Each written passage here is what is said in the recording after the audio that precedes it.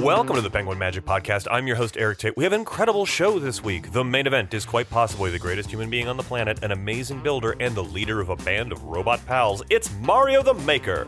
He joins me to talk about his viral sensation, Atomobot. Nick Lacapo joins me via Discord to discuss the featured product of the week from R. Paul Wilson. Before all of that, the show kicks off with one of our quickfire segments where your favorite magicians discuss their favorite tricks. And this week, the author of the book Out of Stock, Ryan Kane, joins me for a segment we call the Top 5 Under 5. Ryan Kane, thanks so much for joining me here on the Penguin Magic Podcast for the Top 5 Under 5. Give me your top 5 tricks in under 5 minutes, and these can be in no particular order, but let's start with number 5. All right, I got to start. Okay, we'll start with number 5. I got to start with kind of if there's a magic trick that got me really into magic, it's Any Drink Called For, specifically watching Lance Burton do it in like one of his specials. And years later, I ended up building, he uses hospitality, and I got the plans and built it my own out of scratch because I couldn't afford one, and ended up doing that, which was fun. And for a long time, I was like, I wanted to do Any Drink Called For, but it's a freaking nightmare. And I always wanted.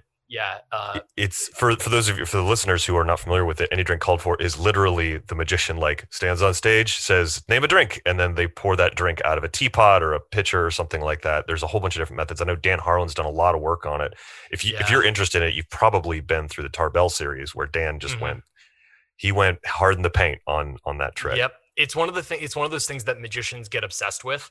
And you know who does a really because I've always wanted to take Steinmeier's version, which I think is the most beautifully constructed as a convincing deception thing, but it's somewhat limited, but combine it with a lot of Alan Wakeling ideas. And I was all set, like, I'm going to dive into this project. And then I saw Andrew Evans do exactly that, and it's better than, it's like, that's exactly what I was going to do. You were fantastic. I'm glad that you were doing that because he does it fantastic, just absolutely beautifully.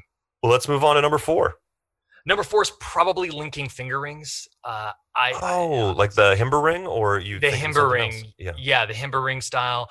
I have never had a magic trick that I performed more consistently make audience members cry and tear up than that routine. Being able to borrow finger rings and then link them and then show them linked like pretty close up and then unlink them and hand them back is very powerful. I know. I worked in Magicopolis for years and saw Steve Spill do it every weekend. I know Nick Lacapo does it, and it's kind of one of those where you need to be a little jazzy because you need to be ready for any possible ring. But because I know a lot of the people who do it have lots of different methods. Yeah, there's tons of. It's one of those things that I was doing really, really consistently, and then another performer in. One of my best friends in San Francisco started adding it to his act. So I kind of phased it out of mine because we would try to be really good about like, there's only so many tricks out there. So if someone else in the area is really doing it, I'm trying to like, all right, you can do that. I've got other things I want to work on. And it's interesting now that I'm in New York I want to revisit it, but also, like Steve Cohen does it and a lot of people do it, but. Do you take inspiration from Tommy Wonder at all with any of his?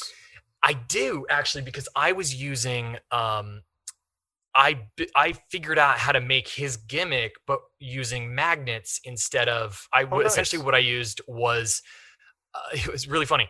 Again, my friend David Gerard had Regal's linking ring set or finger ring set, which comes with, if you have it, it comes with a magnetic ring and a normal traditional locking ring. And he liked the locking one, so he let me borrow the magnetic one. And I found that if you took a pencil and you take out the eraser and you put in like a tiny magnet, it lines up and you can make that gimmick out of just a pencil.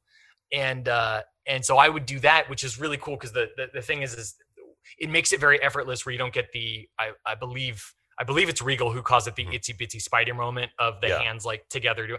But I mean, if again, depending upon the rings you get, it can be as beautiful as just literally sliding into your hand and you're done and they're linked. So good. All right, I could talk about this all day with you. 5 minutes, give me number 3. 3, I'm obsessed with ice productions, like making blocks of ice. So anything by Kieran Johnson, who has a ton. By the way, Kieran Johnson, I think, gets close-up magic. And if you're looking for like an underground performer to just buy everything from, he's the guy. He's so good. He gets everything. He really does. And so so you're sort of becoming a modern day Malini here, just producing ice from hats all over the place, huh? Yeah, I mean, I was doing walk around and not the hat, but like, his thing about making ice appear in walk around situations and having stuff appear inside of it. I'm just like, this is awesome. This is me.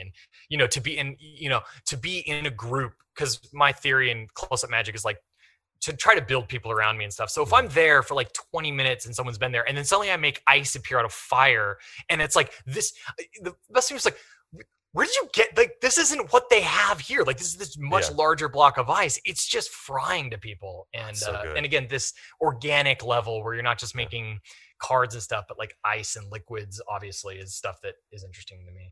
All right, let's hit number two. Number two, Double Cross by Mark Southworth. You can't. You draw a Sharpie on someone's. You draw a Sharpie mark on someone's hand. It vanishes off of their hand, or vanishes off of your hand and reappears on their hand. Can't get better.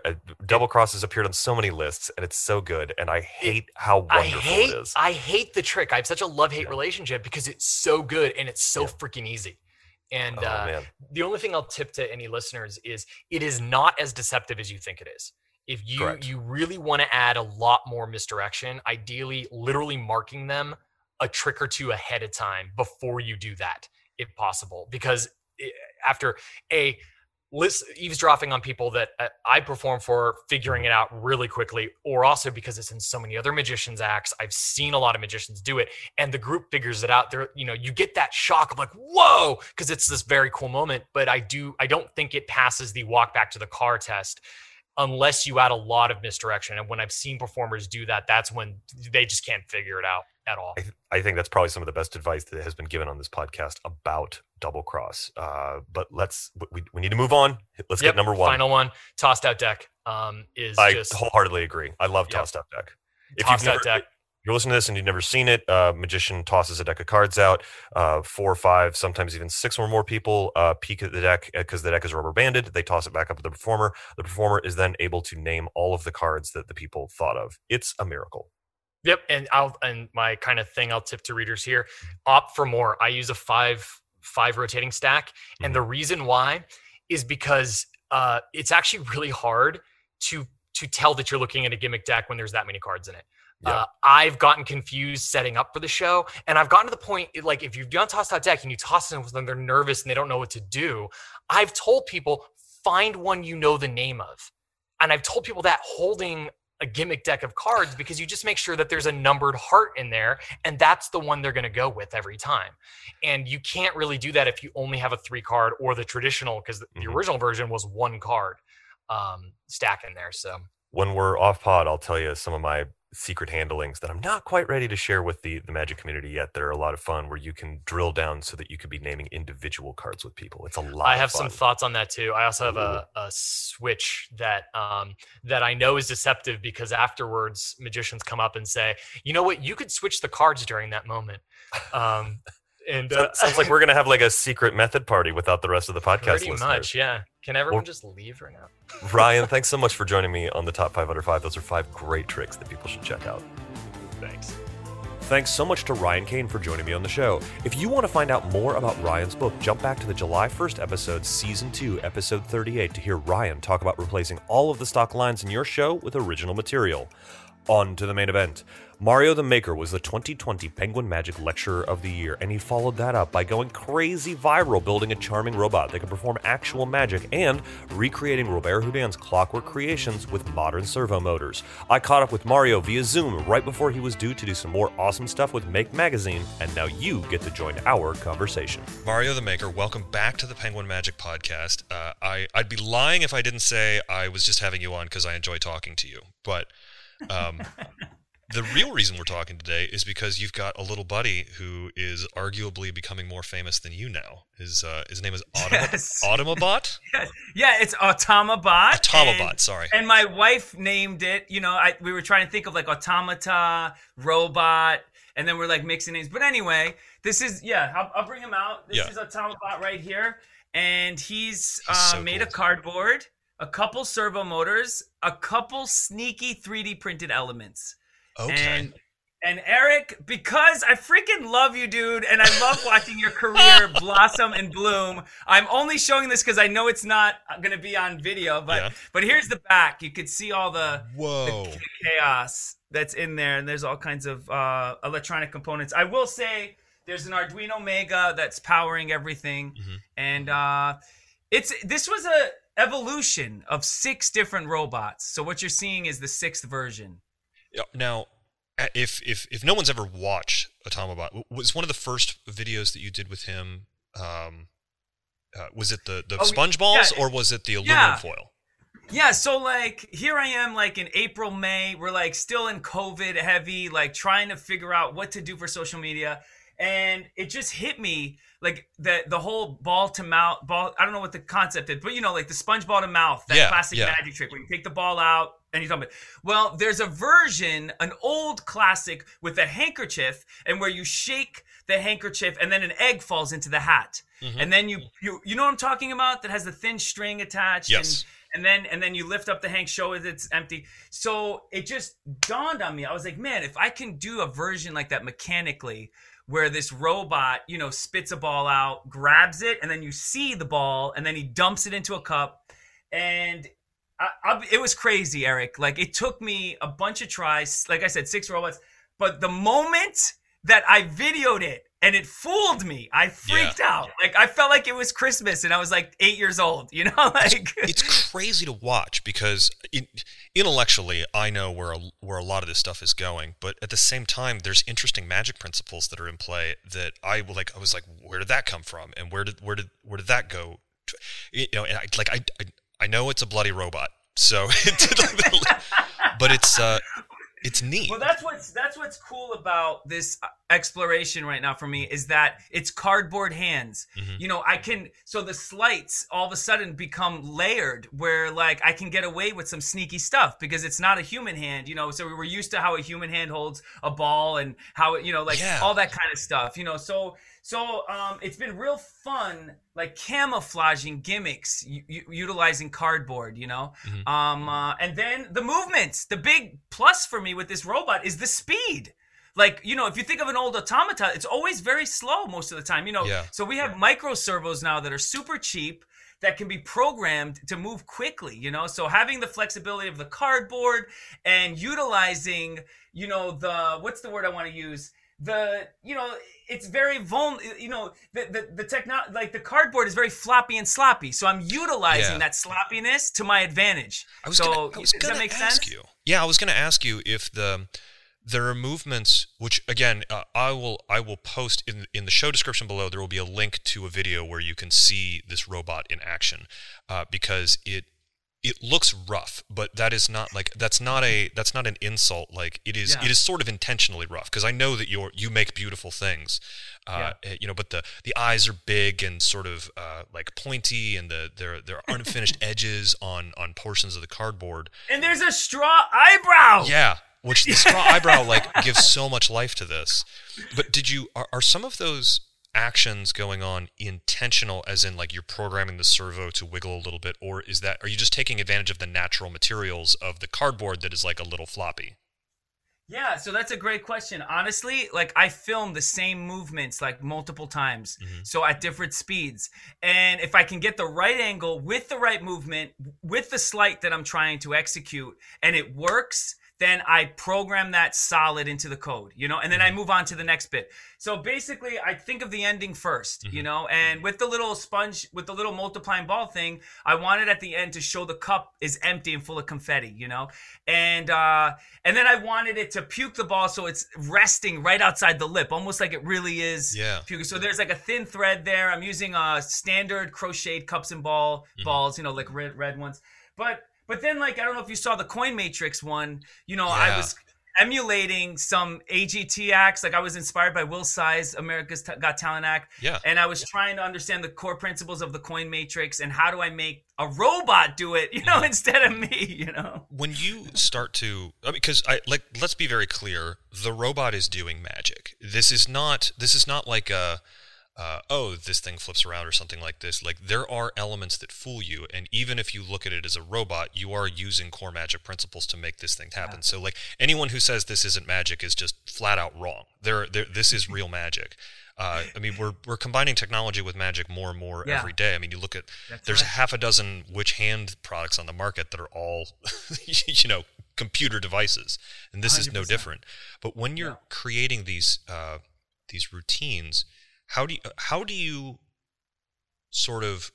go about combining classic magic techniques for a robot which, doesn't have articulating fingers, doesn't have flesh that can classic palm?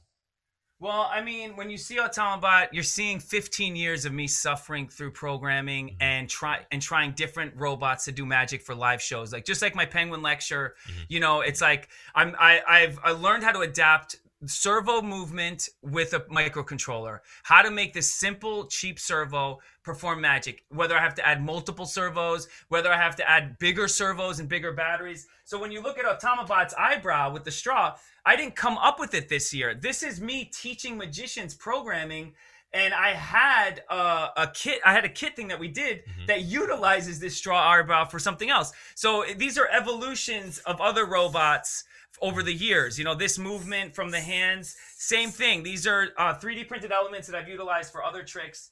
But what's been real exciting is getting to a level where, like, it's kind of like learning an instrument, Eric. When you learn how to finally play guitar so you can write your own songs. Like, that's the dream, And so it's been real fun. If there's one blessing from COVID, is that it's forced me to think out of the box again from home and try to take advantage of this new version of an audience where it's a vertical screen on a phone. How can we entertain in 20 seconds, You said that there are 6 robots. Now, there were 6 versions that got to here, or there are 6 different robots that do different things, because Automabot has like multiple routines. Yes, that's true. So let me clarify that. What I meant was, I am working on a second book with Make Magazine that's going to come out in December. So I started an exploration of how to utilize robotics where I can teach magic and robotics. For example, I don't know if you saw this video yet, but I have this trick with the Rubik's Cube, a mini Rubik's Cube, and this little frog box. I don't know if you see it here.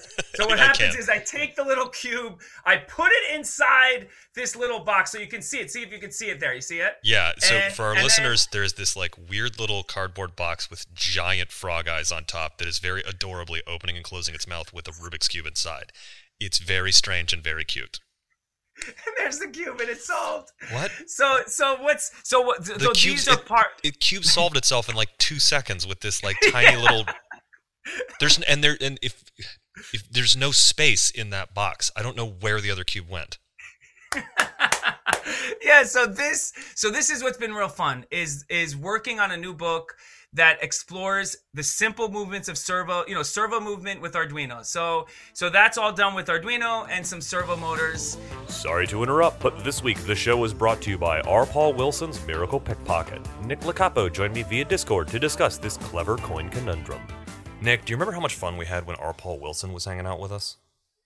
I miss R. Paul Wilson. Oh, man.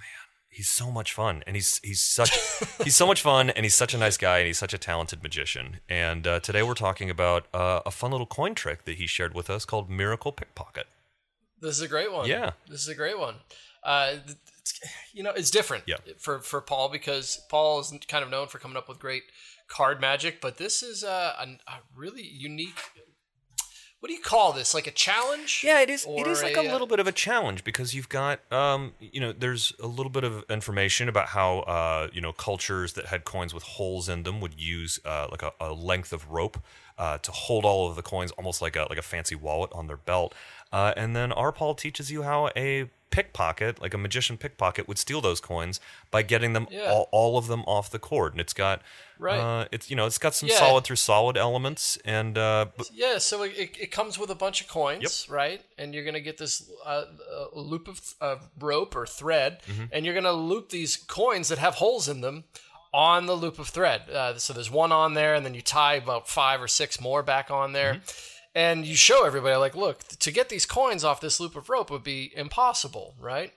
Because they're tied onto this loop of rope. And you kind of, like, have the spectator hold it, and you're going to say, I'm going to show you how somebody would steal these coins off the loop of rope, as in a pickpocket, right? And all the spectator does is just shake their hand while they're holding the loop of rope, and the 5 coins just drop off the rope into your hand. Yeah. Somehow. I'm not even sure how. I know how. I was there when we filmed the tutorial. It's a cool little trick. That's a lot of fun to do out. It sort of feels like a classic trick. Plus, the last coin can come off too. He teaches a really cool phase where you can make the last coin come off the rope and then back on the rope. It's really neat. You're going to learn a lot of magic in one little thing. And if you're wanting to do something a little more offbeat with your coin magic that's not just cards across or coins across or coins changing color, Miracle Pickpocket's definitely one that you're going to want to carry around. Mm-hmm. Yeah, Paul Wilson, go grab this one. And the props are super nice when you get this one in the mail. So I think you'll enjoy doing it. That was Miracle Pickpocket by R. Paul Wilson, available on penguinmagic.com. As always, our loyal listeners get 25% off the featured download of the week when they enter the special code at discount. This week, that discount code is THEFT. That's THEFT. THEFT for 25% off R. Paul Wilson's Miracle Pickpocket. Now, back to my conversation with Mario the Maker. Yeah, so this is what's been real fun is working on a new book that explores the simple movements of servo movement with Arduino. So that's all done with Arduino and some servo motors. And the idea is, if you notice, it's all made of cardboard. Mm-hmm. These are cheap Rubik's Cubes you can buy online. So I'm utilizing objects and things that are accessible. That's the point. And so what happened was I started building robots like the one you saw. Mm-hmm. And after the 6th one, it hit me. Like, I don't want to be touching the robot at all. I want the robot to do everything. That was the challenge. And then that's how Automabot got birthed with that first routine. Is he going into your show now that, because, before we were on pod, we were both talking about like getting back into performing. Is he going to join the show the way the monkey and Mr. Lamp and Mr. Table have? Yeah. Yeah. I mean, honestly, the month of August is going to be spent repairing all my Marcel and all the lamp.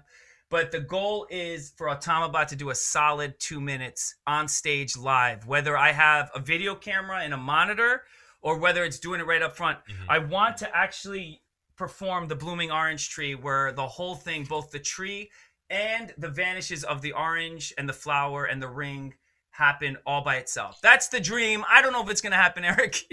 Thank you for setting me up for a segue, because when I reconnected with you over Instagram was when you were showing off this orange tree, which is it's a beautiful recreation of Robert Houdin's orange tree. Have you ever gotten to be up close with the original? Because I think one of the originals still exists. I think it's actually been displayed at conventions before. Really? Yeah. I have never. I could very well be wrong. If you're listening to this, please hit me up on Instagram and let me know if I'm filling Mario with false hope. But it would be a dream if I could see the real. And honestly, holding this orange tree is kind of the whole reason why I got into magic years ago. Mm-hmm. Was like when I first got introduced to these kind of concepts of walking away from your magic.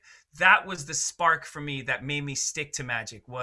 So it was really fun this year, going to stupid stores like Michael's and AC Moore and Home Depot and like making a homemade version of the blooming orange tree, and then using Automabot to do the show, do the whole routine. For anyone who is not familiar with the orange tree, Robert Houdin, French magician in the 1800s, I think, had a tree. He would vanish. I think he vanished a ring and a lady's handkerchief. Yeah. And then there was an orange tree that was on stage, and the orange tree would bloom, and then the blooms would turn into oranges, and then he would pluck an orange off and cut it open, and the woman's ring would be inside, and then 2 moths would fly up from behind holding her handkerchief, and then he would give her the ring and the handkerchief back. And back then, it was accomplished with clockwork, which is just like... I don't even know how to begin, but it's insane. Yours is Arduino and real it's mods? An Arduino. It's just an Arduino Uno and 3 $5 servos, and it was a huge pain. This was the most difficult. I don't know if you know, but this was the last Automabot video I made for a reason, because it just exhausted me mentally to build. But what's so cool is that it works. It's self-contained, and it's all powered by 2 9-volt batteries. So the goal is, this is tricky because it's not my routine. It's just an homage to it. But the goal is hopefully to talk about magic history in my performance so that I can show this and then talk about, using modern technology and help inspire kids to be makers, Well, are there any other like legendary classics of magic that were accomplished by like clockwork and witchcraft that you're trying to like convert to the dark witchcraft of science? One routine I really love, I'm not going to lie. I don't know if you've ever seen those old automatons where they have a fan and then they cover their head, and then the head vanishes, and then there's a box on the side where the lid opens, and then the head appears in the box. Yeah. So I was thinking about stuff like that. But honestly, my brain is just towards, I don't know, I'm just trying to learn how to really, like the bare bone ingredients, like cardboard, servo motors, Arduino, hot glue, scissors. What else can I emulate? What else can I recreate a classic with where I'm not touching it, So it's been fun. It's been fun. It's incredible stuff, and I can't wait to have you back on the show to see the next thing where you like make a robot do Malini's ice from under a hat. That would be epic. Thanks, Eric. Well, before we go, where can people find out what you're doing next? Because as of this recording, I'm going to put this out pretty quick since Automabot is just like taking over the internet again and again and again. But where can so you're working on a book with Maker Magazine, and where else can people find you? Yeah. So I'm working on a book with Make Magazine. You can find us on Instagram is where we post most. It's just at Mario the Magician or MarioTheMagician.com. You'll see all the upcoming things that are happening. Our upcoming tour in January. We'll be heading cross country. And Eric, it's always just inspiring to talk to you, man. I just love following everything you're doing. I love following everything you're doing. You had me on. Well, if you're going on tour in January and you don't come through the Penguin Magic Studios, I'm going to take it as a personal offense. We're definitely rocking it. We're definitely hanging out. Excellent. Well, Mario, thanks so much for coming on the show, and thanks to Automabot for coming on the show as well. You were both fantastic guests as always. Thanks so much, Eric. That's going to do it for this week, kids. Thanks so much to Mario the Maker for joining me on the show, and thanks to you for listening. Before we go, I just wanted to thank all of the listeners who came out to see me at the Mystique Dining Lounge last week. It's not a huge venue, and to have so many of you in so many of the shows was a real treat. I look forward to being able to announce more shows soon and seeing more of you at some of the incredible magic venues around the country. Next week on the show, the Psychic Soulmates, Anthem and Aria Flint join me to talk about the Q&A act and a lot more. As always, we're a weekly podcast, so be sure to like and subscribe as well as share your favorite episodes on the social media platform that you complain about weird styles of answering Jeopardy questions on. If you wanted to reach out to me about anything on this week's show, you'll have to take my dog Rocco for a walk. Like, no joke, he woke up this morning and chose chaos. It's a miracle he's not barking in the mic right now. I love him, but woof. Then again, if wrangling a 2-year-old Chiweenie puppy is not your style, you can always hit me up on Instagram at Eric Tate. That's at ERIKTAIT. From me and everyone else here at the P3 Magic Studios, practice, perform.